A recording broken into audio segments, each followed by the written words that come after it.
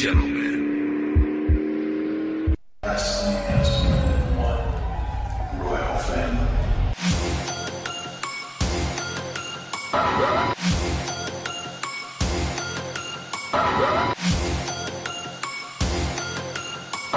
I am the kingdom!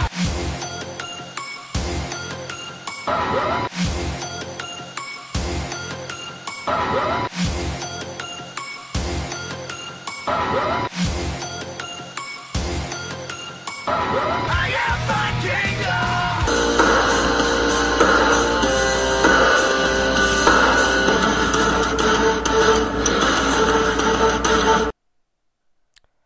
Love, my friends. Love is a dangerous thing. Love is a hurtful thing. But sometimes it can be a really great thing too, even when it hurts us. I bring this up because a good friend of mine on the internet, that I've known for years, since 2009, I believe, just had his heart broken the way we all have with WWE. And so he's going to stop watching wrestling altogether. He can't find anything to enjoy in professional wrestling. He said, it's passed him by. He said to enjoy the Wednesday Night War. That he'll be the angry old man shaking his fist at the clouds, but not doing it vocally to complain about what the rest of us are loving. It is really hard for me to understand. I'm not going to tell anybody how to be a wrestling fan.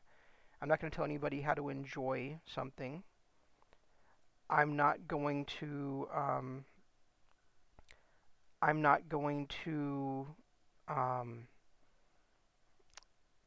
condemn him for his beliefs, but at the same time, I'm going to point out the fact that there's lots of different wrestling promotions out there. So if you're in the same boat as Plan, who does our Sports Entertainment is Dead show and also half of The Right Side of the Pond, and you're at a place where you're looking at everything out there in pro wrestling and thinking that there's nothing out there for you, I encourage you to look again. There's Evolve. There's Impact Wrestling, which is booking in a very unique blend of sports entertainment along with the old ECW style. You have MLW, which only asks you to devote an hour a week to its product and is very strongly booked with some outstanding matches. You have, of course, AEW. You have... Wait, and I hate to cut in here, but I need to talk about that before we move on. Yeah. MLW is not only extremely well booked with great matches, but it's extremely well booked with great matches every single week. They don't save their great matches. They don't just throw one out there at a time. They don't save them for the pay-per-views. It is every single week. Right. And they've been booking that strongly for almost 2 years now. Exactly. And there's also Beyond Wrestling out there. There's All American Wrestling.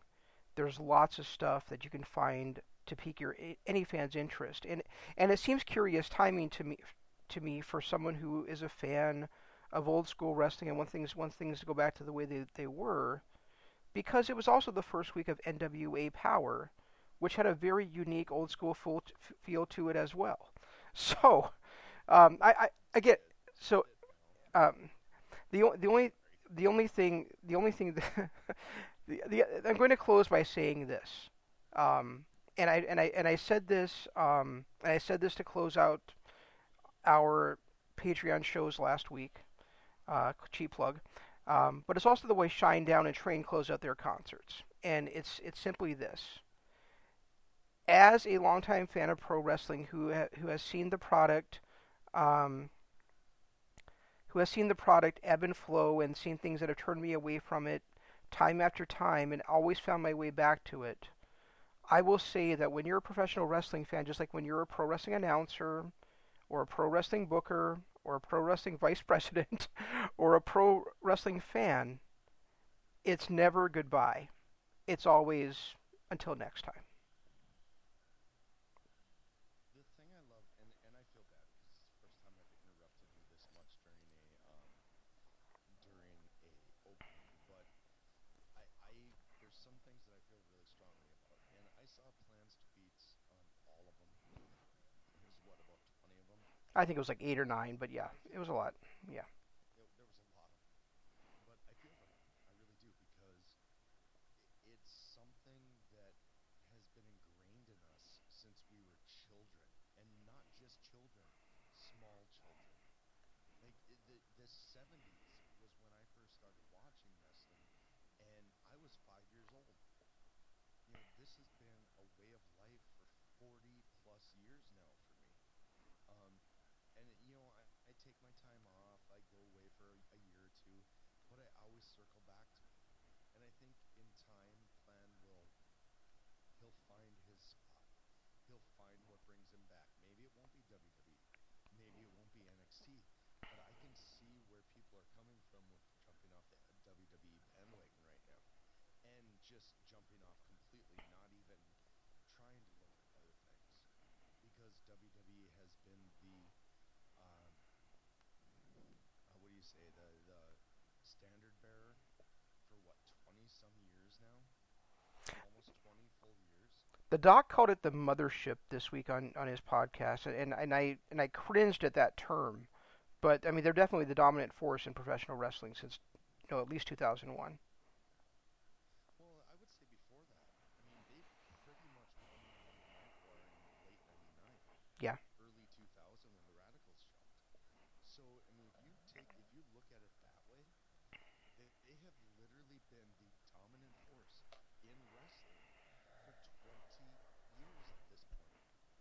And let's not kid ourselves. They basically were for 10 years before that, ever since WrestleMania started up through, and then started buying all the territories out, up through when Nitro started. So there was really only like a 6 year span where they weren't the dominant force in pro wrestling.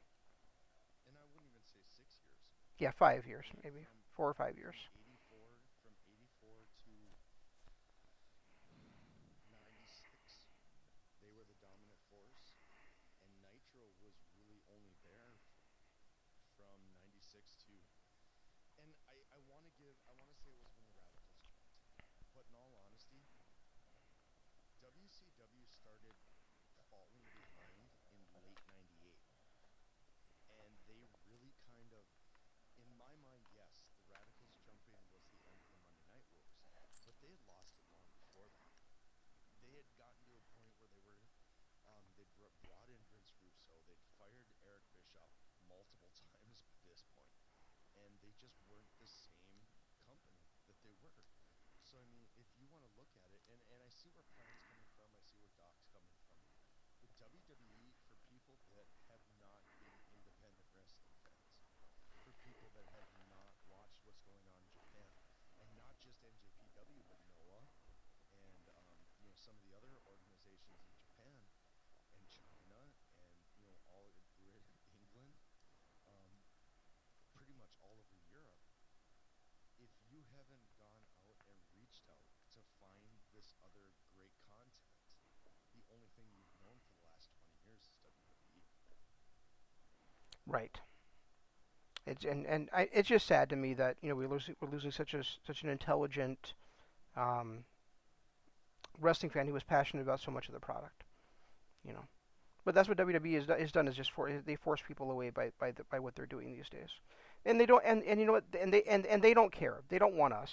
They want the mainstream people. They don't want the pro wrestling fans. They want the people that are going to drop $10 a month on the network, is what they want. They want the kids that are going to convince their parents to pay for $10, pay $10 a month so they can watch the network, and then their dad might get into some nostalgic thing and start watching some of the older stuff. That's what they want. They don't care about the true wrestling fan, and they prove it time and time again.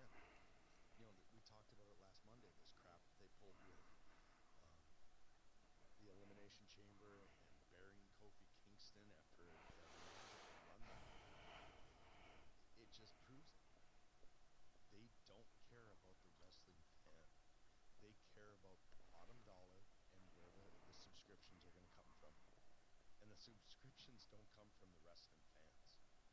I mean, I deal with it every day on Twitter. I have people tweeting me all the time, and is one of our hardcores, Ryan Evans. I don't know another person on this planet, and I love the guy. He's a great fan of ours, but I don't know another hardcore wrestling fan that is as hardcore as he is, and he's even done with the network, regardless of how much extra stuff is out there. Yep. So it's obvious that when it comes to the hardcore fan, they just don't give a shit. All they care about is that next dollar. And that being said, look, I'm gonna, and plan, if you're listening, if you ever want to come and just be a guest spot on here, give your current thoughts. I know you maybe work your way back into it easily. You're more than welcome anytime you want. Absolutely. And same goes for Doc and everyone else. Anyone that ever wants to be just a guest on this for a week, let us know. You're more than welcome. And that especially goes out for Plant. I hate to see a hardcore wrestling fan like he is leave, but I get it because I've done it a couple times in my life. Yeah. But that kind of brings me to NXT and the difference between what the WWE is doing and what NXT is doing. And I cannot, I can't fathom what the hell was going through anybody's mind at the end of that Hell in a Cell match with Bray Wyatt. I have no clue. I don't even want to try and think of what anyone else was thinking because that was such garbage. But I get kind of in a bit where they were coming from with the Kofi Kingston thing, even though I don't agree with it, even though I can't stand when someone walks in off the street and gets a title shot like Cain Velasquez is. I get kind of where they're going because it was their first night on Fox and they're trying to pump up the ratings. They're trying to get people talking and buzzing. And who's going to make a bigger buzz than a guy who was a superstar in the UFC? Don't know, don't care.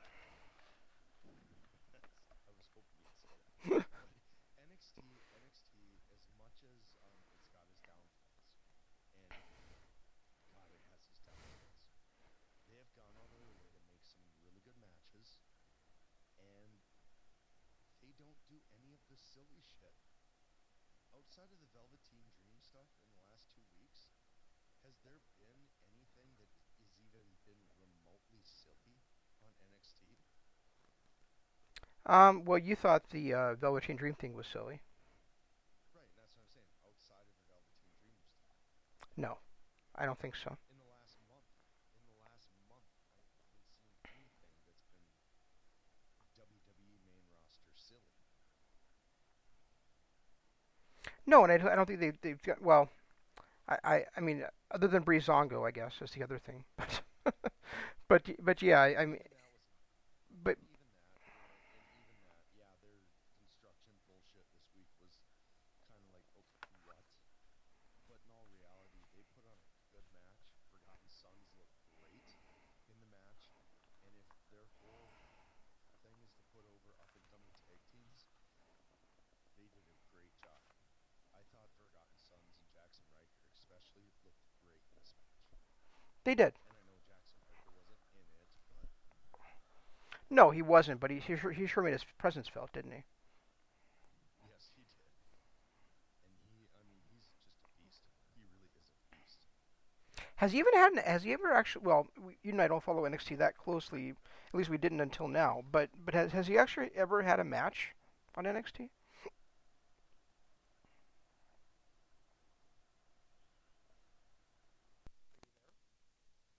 I haven't seen it. I honestly haven't. Yeah, I haven't seen him have any matches at all. So I have no idea if he's just out there to be the enforcer. I mean, I know he wasn't that strong of a wrestler when he was in TNA previously, but or was he in Impact? I don't remember which one. Same difference. He was an Impact. Okay. His name was what the hell was his name? Gunner. He was Gunner in Impact for years. Right, that's what I was asking. Was he in TNA or was he in Impact? 'Cause I couldn't remember if he was there before they became Impact or if he was there after they became Impact, or both. Well, he's been in WWE now since late last year, so he might have been there through the because they've been Impact for what 3 years now. Yeah, I think something like that.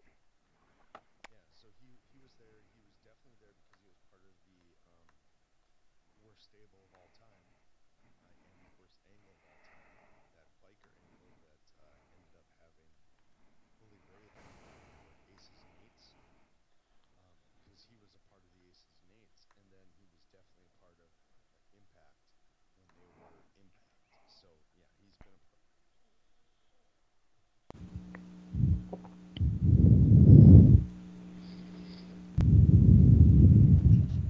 Are you there? Yeah, I'm here. Sorry. No, it's okay. My voice has been going in and out, so I'm drinking tea and lemon and trying to keep it somewhat solid. I just realized that you were on the wrong audio setting, and so nobody's heard your side of the conversation the entire show until now. Oh, well, that's fantastic. Don't worry, guys. You haven't missed anything.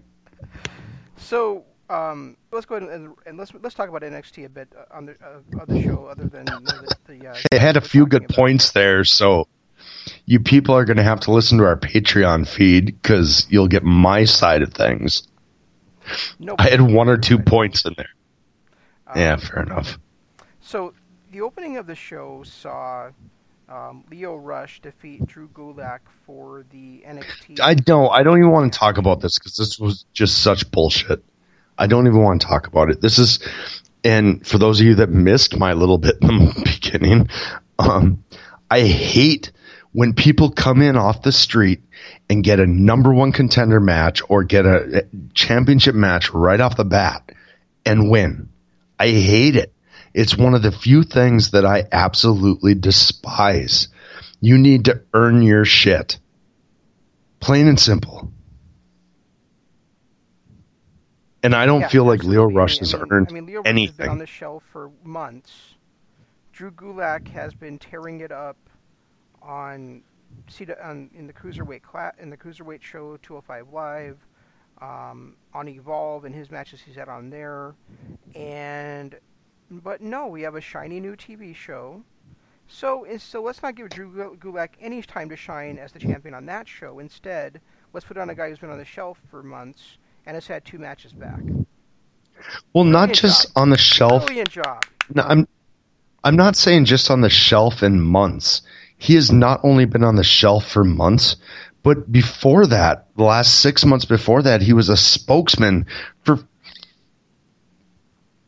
one of the least charismatic people in the history of WWE. Granted, he had some charisma when he was in TNA and Impact, but Bobby Lashley is the most boring character on the planet.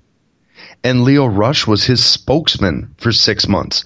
So it's been legitimately a year before Lio Rush has been been an in-ring performer performing at the level where he deserves a cruiserweight shot.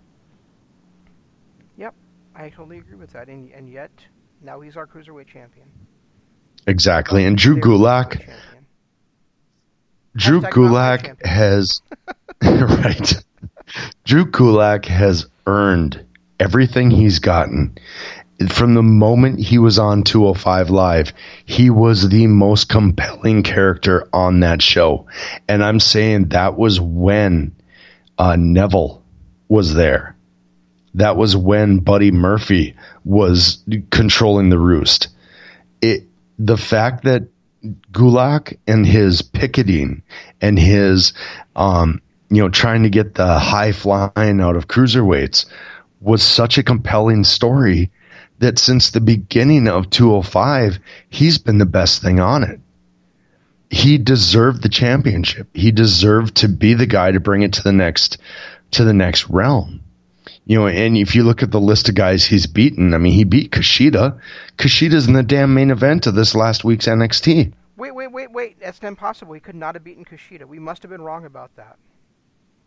Oh, wait, that was on Evolve, so it didn't happen. Because both Walter and Kushida were undefeated.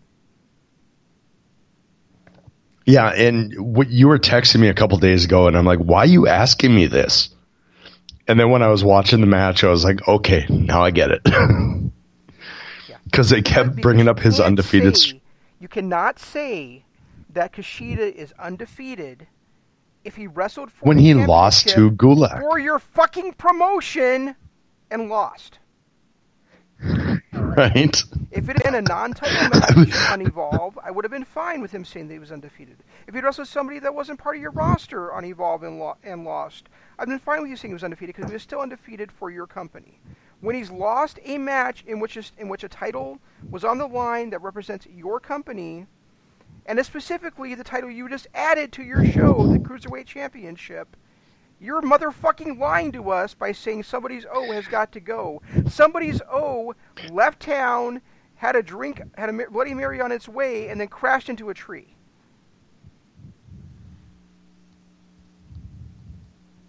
Okay, rant over. Into a tree? Yeah. Into a tree. Into a tree. Sorry, that just made me... Did I break your record over there, or what? Yeah, I think you did, actually. No, this... And to be honest, you know, that kind of jumped at me. Again, Beth Phoenix. Oh, my God. Stop. It's time for the Beth Phoenix experiment to go away. And look, I love Edge. I love his commentary. I love his backstage segments. Everything about Edge I love. And I know Beth Phoenix is his wife. In the ring, there are very few competitors on this planet that are better than Beth Phoenix. On the microphone, she needs to shut up. Seriously. I can't stomach her consistent... She gets paid to talk, so tell her to shut up is probably not going to work. Oh, I know, but still, come on. Look, Roderick Strong versus Isaiah Scott. Great, and I know how much you hate Swerve. I know how much you hate Shane Strickland, but you have to admit that was a really good match. I was going to say, well, you know... That was a really good match. I really enjoyed him in Lucha Underground as Killshot. Mm-hmm. And I really enjoyed him in this match against Roderick Strong, which makes me wonder why the fuck didn't he bring this kind of energy when he was Shane Strickland in MLW as their champion? Or in Evolve. He was not this guy in Evolve either. Right. It's amazing. This is the guy that I remember from Lucha Underground. And he was energetic. He was on point. He mixed in some offense that I've literally never seen before. And that's weird with the amount of wrestling that we watch. To see something we've never seen before is really kind of impressive. It is. And I really did enjoy his work in this match. I did think it went a little bit too long. I thought there was just a little bit too much offense by him. But I mean, that's not just his fault. That's also the agent's fault, Roddy's fault as well. But I just feel like it was going a little bit too much towards Swerve's side. But it's not, because if some energy behind it. If you look at the thing that has made Roddy popular, and honest to God, I have not liked him until his heel turn and his relationship with Undisputed Era. But he was always that baby face in peril. He just was. He was always that, oh, Jesus, Kushida just dropped that. Sorry, watching the main event right now. And Kushida just missed that. Missed a springboard attempt. And the crowd did not chant, "You fucked up," which surprised the hell out of me. Right, which is weird for this crowd, considering there's only 500 people in there. Sorry, I had to bring that back. But no, Roddy has been one of those guys where he's always pissed me off because he is that ridiculous baby face that is just that baby face to be a baby face. There's nothing likable about him. He is a perfect heel, and he's proving that now. But he has always been that guy when it's like, okay, you're going to bump for everybody. You're going to make everybody look good. And I felt like he played that role to perfection against Isaiah Scott. or Swerve, or what are we calling him? Are we going to call him Shane? What are we calling him? Do we go by his name now? Isaiah. Yeah, we'll call him Isaiah Scott. That's what they're calling him. But Okay, or should we just call him Swerve? The other thing is watching this match.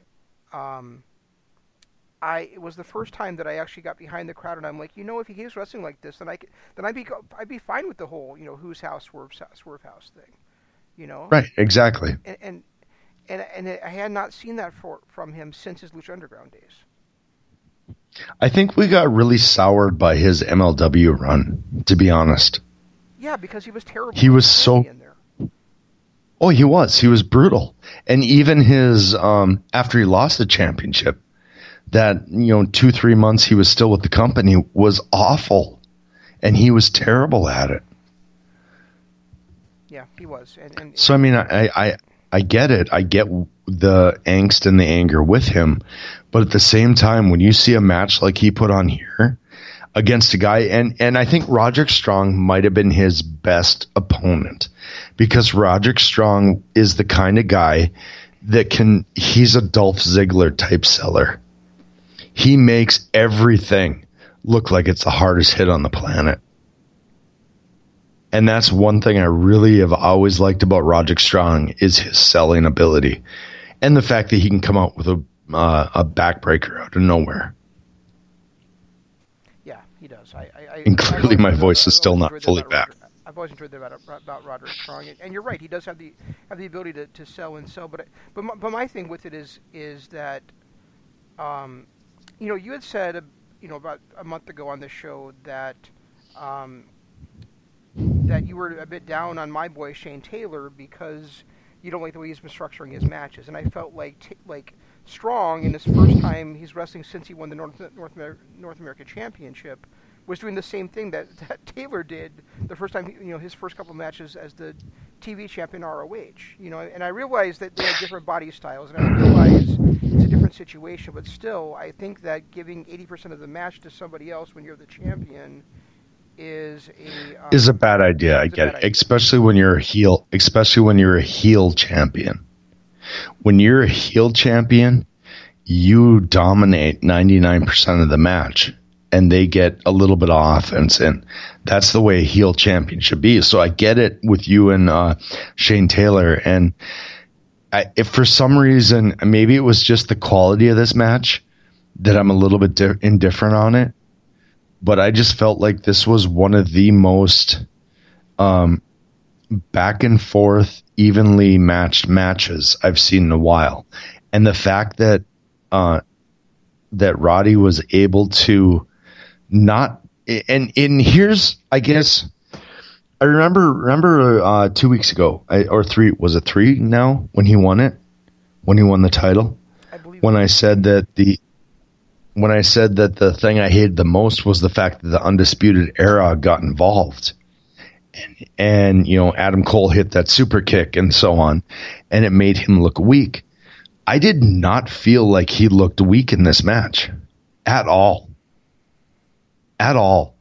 I mean, and that's another thing that annoyed me about Jesus. Walter just ran face first into a post.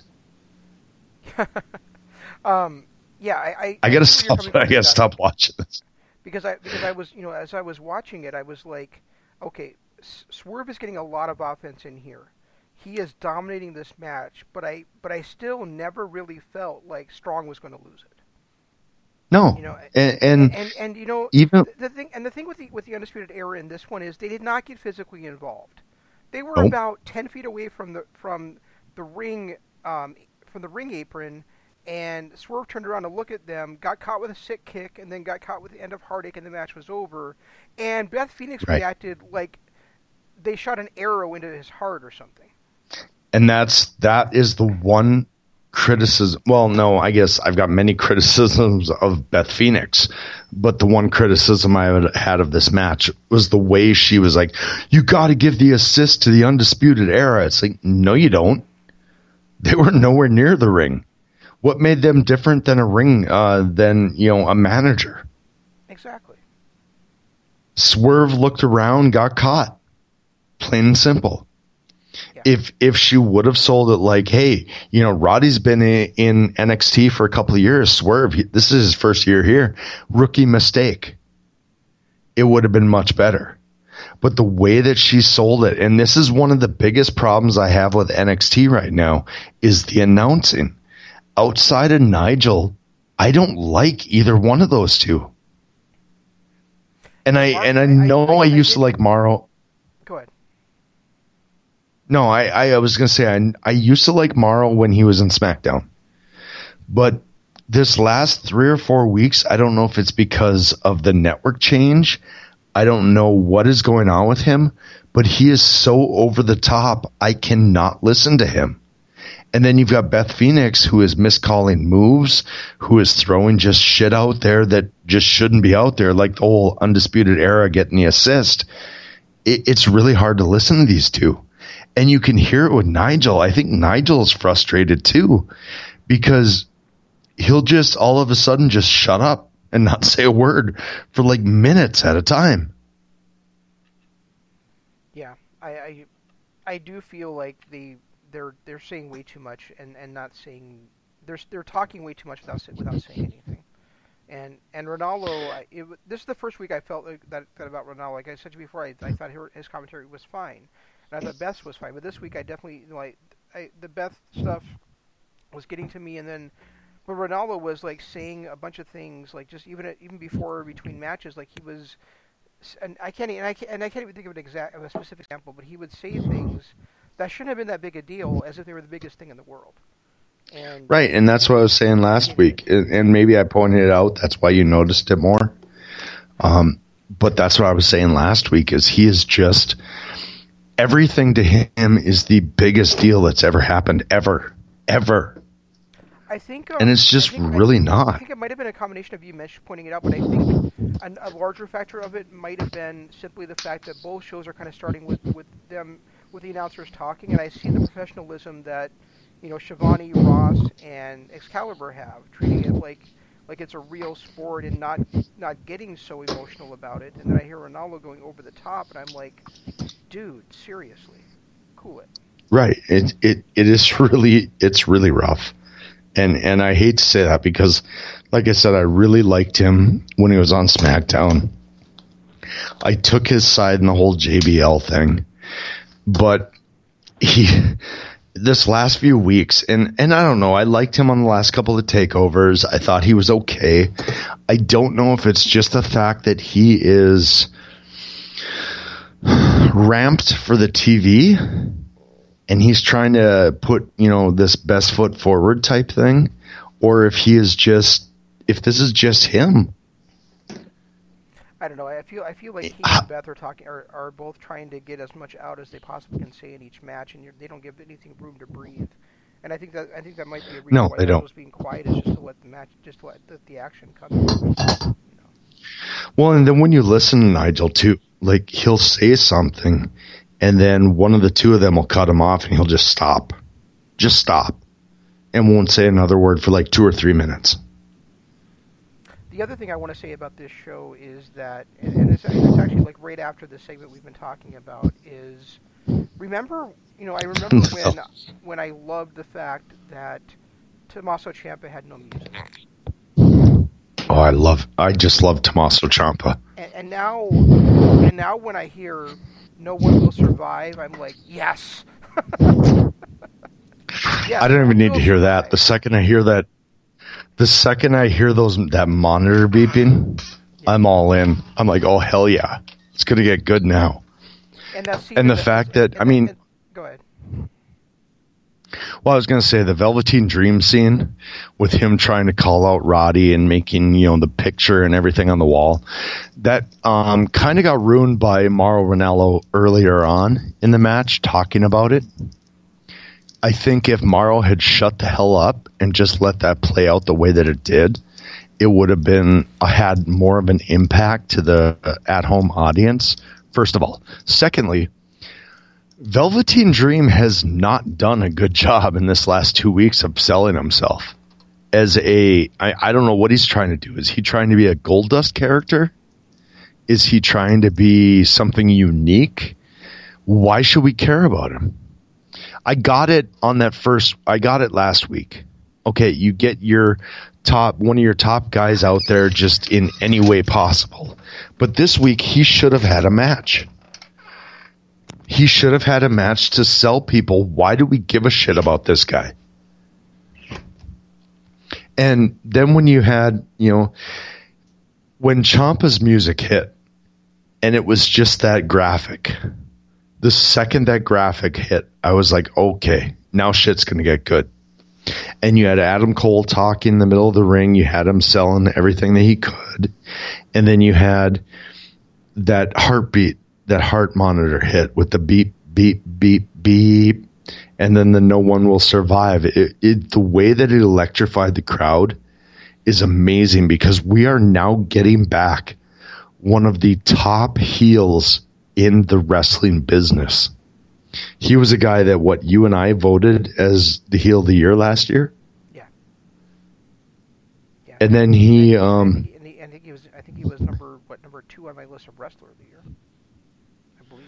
I think he might have been number 4 on mine, but the fact that he came out and just a 2-word, just a 2-sentence promo, Goldie, I'm home. Yep. Goldie, Daddy's home, was such a great promo that you never hear anything like that these days, and everybody understood it. Everybody that's been an NXT fan was like, "Oh hell yeah, it's on now." Well, and the crowd's immediate reaction Right. was, Yeah, the crowd did a great job of selling that too. Yeah, their immediate reaction was to chant "Daddy's home." Yep. And the crowd did a great job of selling that. Anybody that's watched him over the last couple of years understands his, his obsession with Goldie. There was just a lot of good out of that promo, a lot of good, and it was a 3-word promo. Yeah, and then I loved the scene when they came back from commercial too. Where what's his name, Garza was yelling at him in Spanish, and then he decked him. Yep. And then the chick in the back was like, "What did he say?" And I knew what he was going to say before he said it, but it was still awesome. Right. Well, and they've got a match between next week is Ciampa versus Garza, so we're going to get to see Ciampa in the ring before he ends up with a title shot, which is something that I really like. I hated the way that for some reason, and we talked about this on AEW, and I talked about it now tonight. There's something I hate about someone coming in, not even in the talk of number 1 contender, and winning a number 1 contender match. I hated it whether it had been Darby Allin or Jimmy Havoc last week. I would not have liked it. I just think that they should let Jericho breathe at this point until his match against Cody. There's no need. But it had already been announced he was going to be defending the title on the 3rd episode of the show. So they had to set up a title match somehow. Yeah, I know, but why did they need to announce that? Why did that need to happen? It just really didn't. Well, maybe they're going in my mind, it didn't. Maybe they're going with the whole 30-day defense rule. I really don't know. Oh, that's a possibility. That makes sense. That actually makes sense. But, and then you had, tonight we had Lio Rush, and now you've got Ciampa, and the fact that Ciampa's actually going to be in let's say, a squash match next week to build himself up to title contention kind of makes me happy about where they're going with it. Yeah. And it's interesting because they had a couple of vignettes about Finn Balor this week, which I thought was really fucking unnecessary. But right. But they had those this week, so obviously and he wasn't even on the show, so it's like to build him up that way. But speaking of next week, did you see what the lineup is for AEW next week? Yeah, I did. How fucking amazing! And I right. It's like a 2-hour. It's like a pay-per-view card. Both titles are on the line. Then there is the 2 other quarterfinal matches in the tag team title tournament, and then then we also have Jon Moxley and Pac facing Kenny Omega and Hangman Page. I mean, what the fuck, man? That's awesome.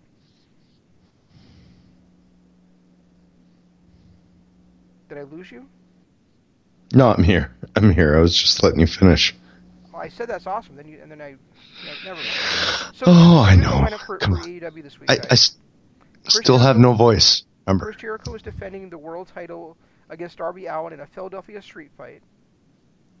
Rio was defending the women's championship against Britt Baker. The AEW World Tag Team title quarterfinals. SoCal Uncensored. Wait.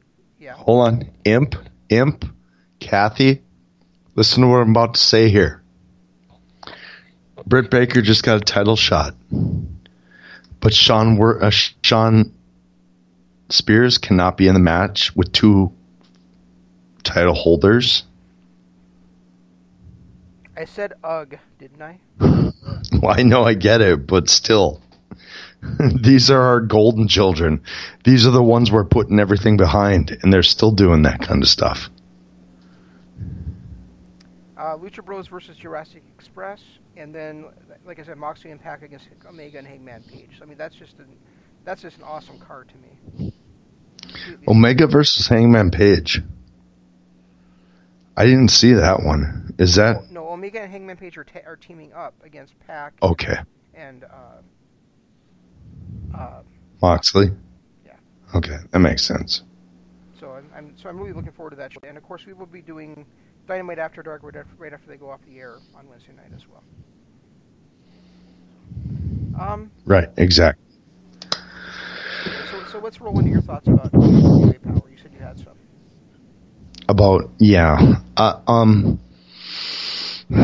It's weird because I loved it. Yeah, I thought Eli Drake's match, I thought the Tim Storm, Nick Aldis match were great. I loved the Eddie Kingston debut. That first tag match, and I can't remember who it was, but the interview they had afterwards was a lot of fun, and I think something that can build for future.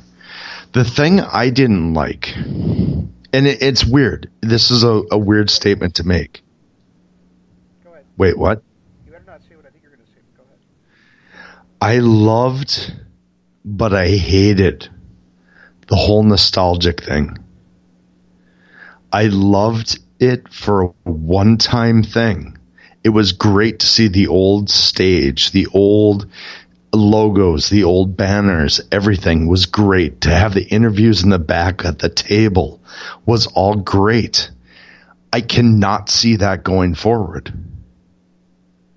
It was great for a one-time nostalgia thing, but I don't want to see that next week. Tomorrow. Actually, yeah, tomorrow. So why not?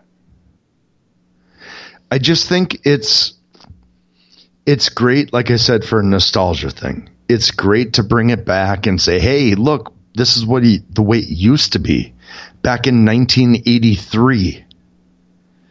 But we're 2019. We can't expect to see studio wrestling like it was back in 1983. Well, that's what they're planning the entire time. They're going to be doing studio wrestling. If that's the case, I won't be able to watch it, regardless of how great the wrestling is. I don't see why not. I mean, you and I agreed last week that we don't care if there's 500 fans like there are in NXT or 15,000 fans like there are in AEW, as long as the wrestling product is strong. Oh. And if that's the case, why does it matter if they're in a studio or not? Because of the way they're presenting it. It's okay. It's different. So because they're presenting it so that you walk from the ring over to the studio rather than having a fake backstage segment with like drapes hanging up, then that's bad. No. That's not what I'm saying.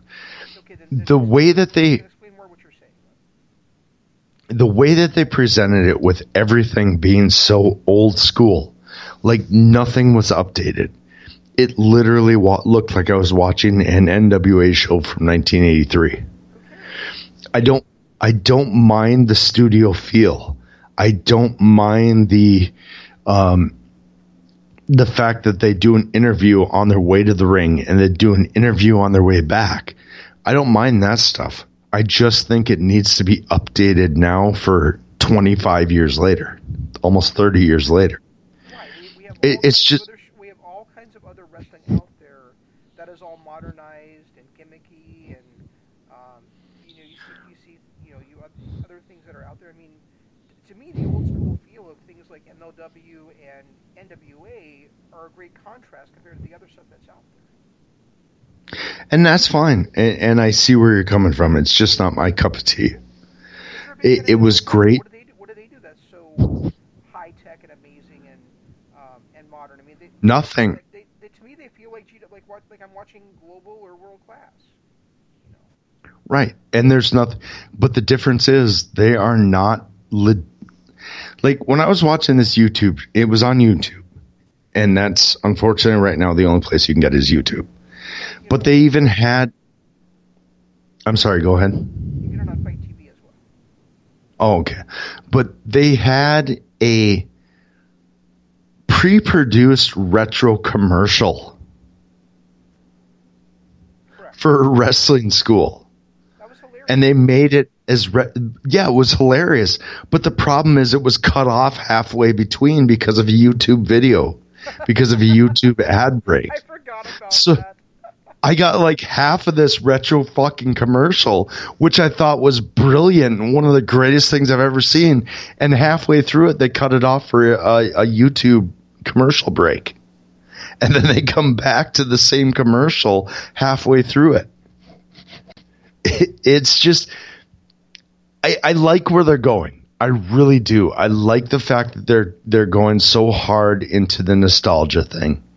But I just think the fact that it's on YouTube, the fact that we are now 30 years past that, they are not going to get that style and that look over in today's world.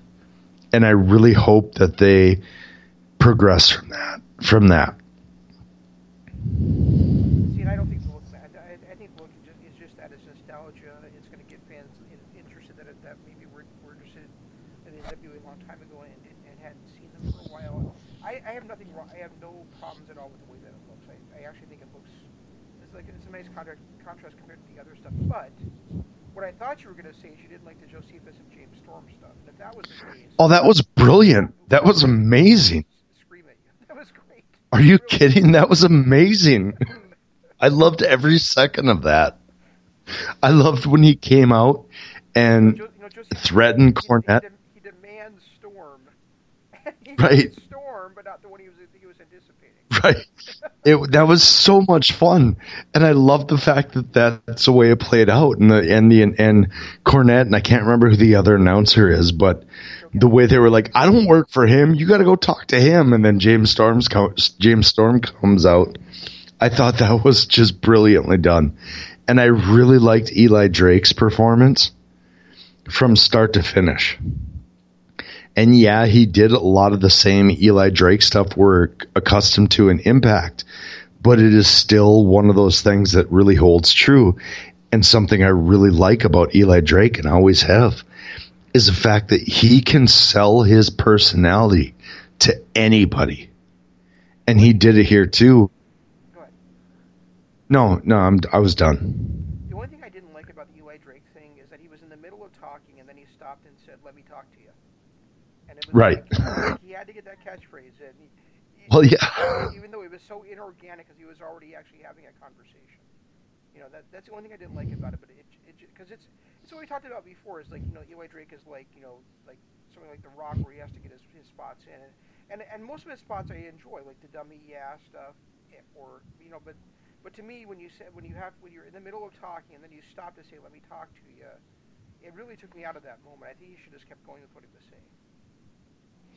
Yeah, and that's one of the biggest complaints I had about The Rock forever, was the fact that he would do his little catchphrase and then the crowd is cheering and whoever he's talking to would kind of try and want to change the subject and he'd be like, "No, wait, let me go back to this catchphrase." And I do understand what you're saying, and I got that from him too. But all in all, I'm still an Eli Drake fan. I have been for years. And even though I've said it on this show, I've said it in person, I'm not a fan of his the Rock persona, where he's gotten down to even not just the catchphrases, but if you listen to his intro music, his entrance music, it sounds a lot like the Rock's music. It's like it's a complete ripoff of the Rock, and this guy has so much charisma. He has so much talent in the ring, and he is such a great talker on the mic. I wish he would get away from that whole Rock gimmick. But in all reality, it's making him money at the same point. He's getting paid because he's doing it. I just kind of wish personally that we could see the real Eli Drake and not a Rock impersonation. Yeah, but like you said, if it's making him money and it's getting him over, then why change it? Why? Yeah, exactly. Why change it? It's just me being a fan, me wanting to see what I want to see. Yeah, I kind of wondered after seeing Kingston and Homicide if they're bringing in Hernandez too. But I guess we'll see. Or maybe it's just Kingston and Homicide will be challenging Wild Card for the tag titles. And I love that they're calling themselves that, by the way. Yeah, I do too. For a second, I heard that. I was like, okay, I like this. I like this nickname. I like this tag name. Anything else you want to cover? Not that I can think of. Well, MLW really didn't have much, and I haven't seen, and maybe I'll have more to comment after I've seen the Austin Aries versus Brian Pillman match. I still haven't seen it, but they still continue to put out the best product out there, regardless of company.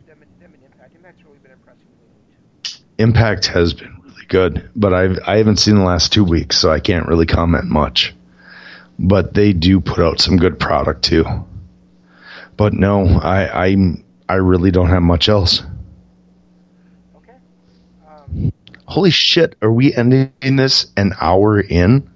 Just about an hour, yeah. You know what? What I should say is you should watch at least the Impact match with Eddie Edwards taking on Reno Scum, because Eddie Edwards is supposed to pick a mystery partner, or is supposed to be a partner of his choosing, and he's in the back, he's talking, and Tommy Dreamer's sitting against a wall, he's talking, Tommy Dreamer's responding, and then he reaches behind Tommy and grabs Kenny, and Kenny is his tag team partner for the match against Reno Scum. That's awesome. That's awesome. Please tell me he tags in Kenny. Wait, is Kenny still alive? I thought Kenny died like 5-6 shows ago. Yeah, I don't know which Kenny this is. It's Kenny. This might be this has to be 3.0 at this point. But I think it's but yeah, you know how kendo sticks, or is that what they call them, splinter, and so there's gap between the bamboo. So you might wonder if Kenny wasn't holding on to the tag ropes. Nope, he's put this between those splinters. Are you fucking kidding me? That's the greatest thing I've heard. Which Impact was it, right? What's that? Which Impact was it? I'm watching to see that. October 4th or 5th, whatever day that was. I need to see that. That sounds like an amazing win from Eddie Edwards. Yeah, it was hilarious. And he's gotten to where I know in the beginning I was critical of him and his whole persona. He's become part, so where it's more believable now than it was 6 months ago or a year ago. I think he's got balance in it. I still don't necessarily believe him as a crazy, kind of nice balance between having a bit of insanity and also and being a more of a great technical wrestler. Yeah. The fact that he tagged in his kendo stick just proves it, right? If he can pull that off and make it somewhat believable, he is the insane person that I've wanted him to be for the last year. Yeah, there's also stuff there like Reno Scum like tries to do a swanton bomb to the kendo stick. Oh my god. I have to watch this. Did I tell you I've been watching a lot of championship wrestling from Hollywood lately? Yeah, you did. It's kind of been my go-to when I go to bed, is just throwing that on. I am really starting to enjoy some of the characters. Peter Avalon, of course, Tim Storm, but Reno Scum is a tag team that I'm really starting to like. So I need to see them do a swanton on a kendo stick. I just need to see that. So that's what I'm watching as soon as we're done here. Yeah, I don't remember the littler guy's name, but he's the one that tries to do the front of the kendo stick. That's awesome. That's just amazing. Just amazing. Yeah, I thought it was awesome. All right, so You know what? I do want to mention one more thing about the NWA show that I forgot to mention before. So we're not going to get out of here in an hour, but do you think Tim Storm's actions in that match mean that he's going to be turning heel, or was it just an act of desperation? By desperation? I think, to be honest, I think the only way he gets another title shot at any time is to turn heel. And because if he turns heel, he can somehow figure out a way just through sneaky shit. If he's a face, he walks away. So I think the fact that he just wrestles for the national championship or something. No, but I felt like the way that I felt like it was a legit heel turn. I really did. And I think that it's going to end up leading him to another title match. Maybe not against Aldis, but against somebody soon. Could be, yeah. Because it didn't have that. I mean, usually when you have that kind of stipulation that you can't challenge as long as so-and-so holds a championship. And this was, never challenge for the championship again. Right. And that's what I'm saying is I think by him becoming heel, if he's a babyface, he's never going to challenge that. Oh, I lost. I can never challenge again. But if he's a heel, just remember Christian back in his feud with Randy Orton. It was always just give me one more shot, one more shot, one more shot. And I think a heel Tim Storm could do that. And to be honest, it's probably time for a heel Tim Storm anyway. Yeah, I could definitely see that. I think it's interesting that James Storm kind of came in as a heel and now he may be a baby face, or maybe he's just a character. I'm fine with that. And I would kind of think of that about Eli Drake too. He doesn't seem like a heel or a face. He's kind of a character. Right. And that's something And I would honestly say the same thing about Nick Aldis too. Right, exactly. And that's something you and I have been saying we've wanted for a long, long time, is for just people to be people. In boxing, it's not the bad guy versus the good guy all the time. Same thing in UFC. It's not it's just whoever the number one contender is. And that's one thing. Now he's a bad guy. What's that? Speaking of boxing, I used to like Tyson Fury, and now he's a bad guy. Shut up. Or he might have just ceased to exist. I'm not sure which of the two. I think you just ceased. All right. No, I got nothing. You got anything else? Yeah, you got the social media stuff to hit, so tell everybody where they Well, no, I don't. Oh, do I? All right. You guys check out our Patreon. And excuse my voice because it has been getting worse over the last 2 hours, but check out our Patreon. It's patreon.com/Kingdom of Honor.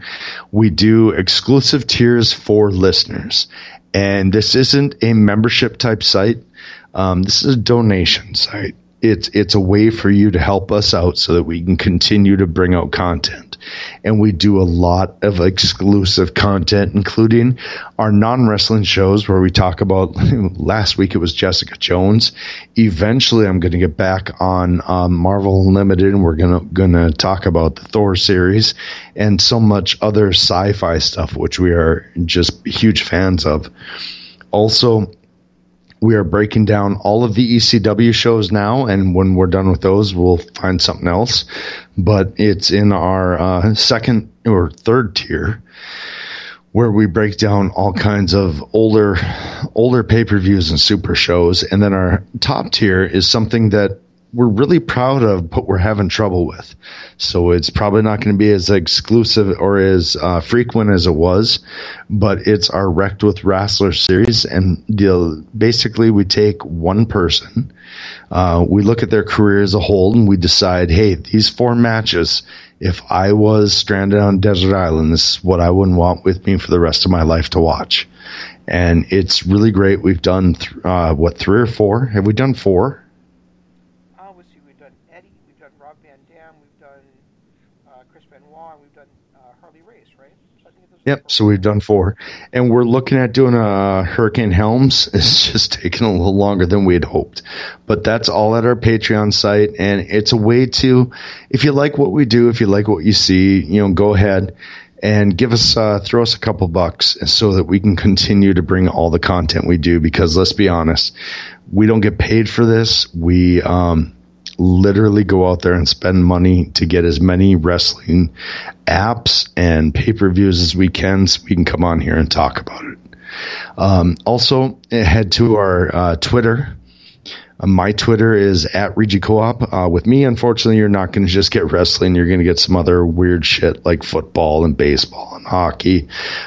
Shane, Zanman LOP. You're going to get all kinds of stuff. So, look at me. I'm at Reggie Co-op. He's at Zanman LOP. An easy way to find us is to use our 2 hashtags.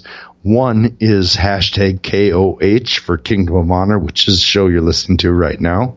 The other is hashtag DAD for our other show that we do on Wednesday nights following AEW Dynamite. It's immediately after the show ends. It's a live breakdown of what just happened, and that is hashtag DAD.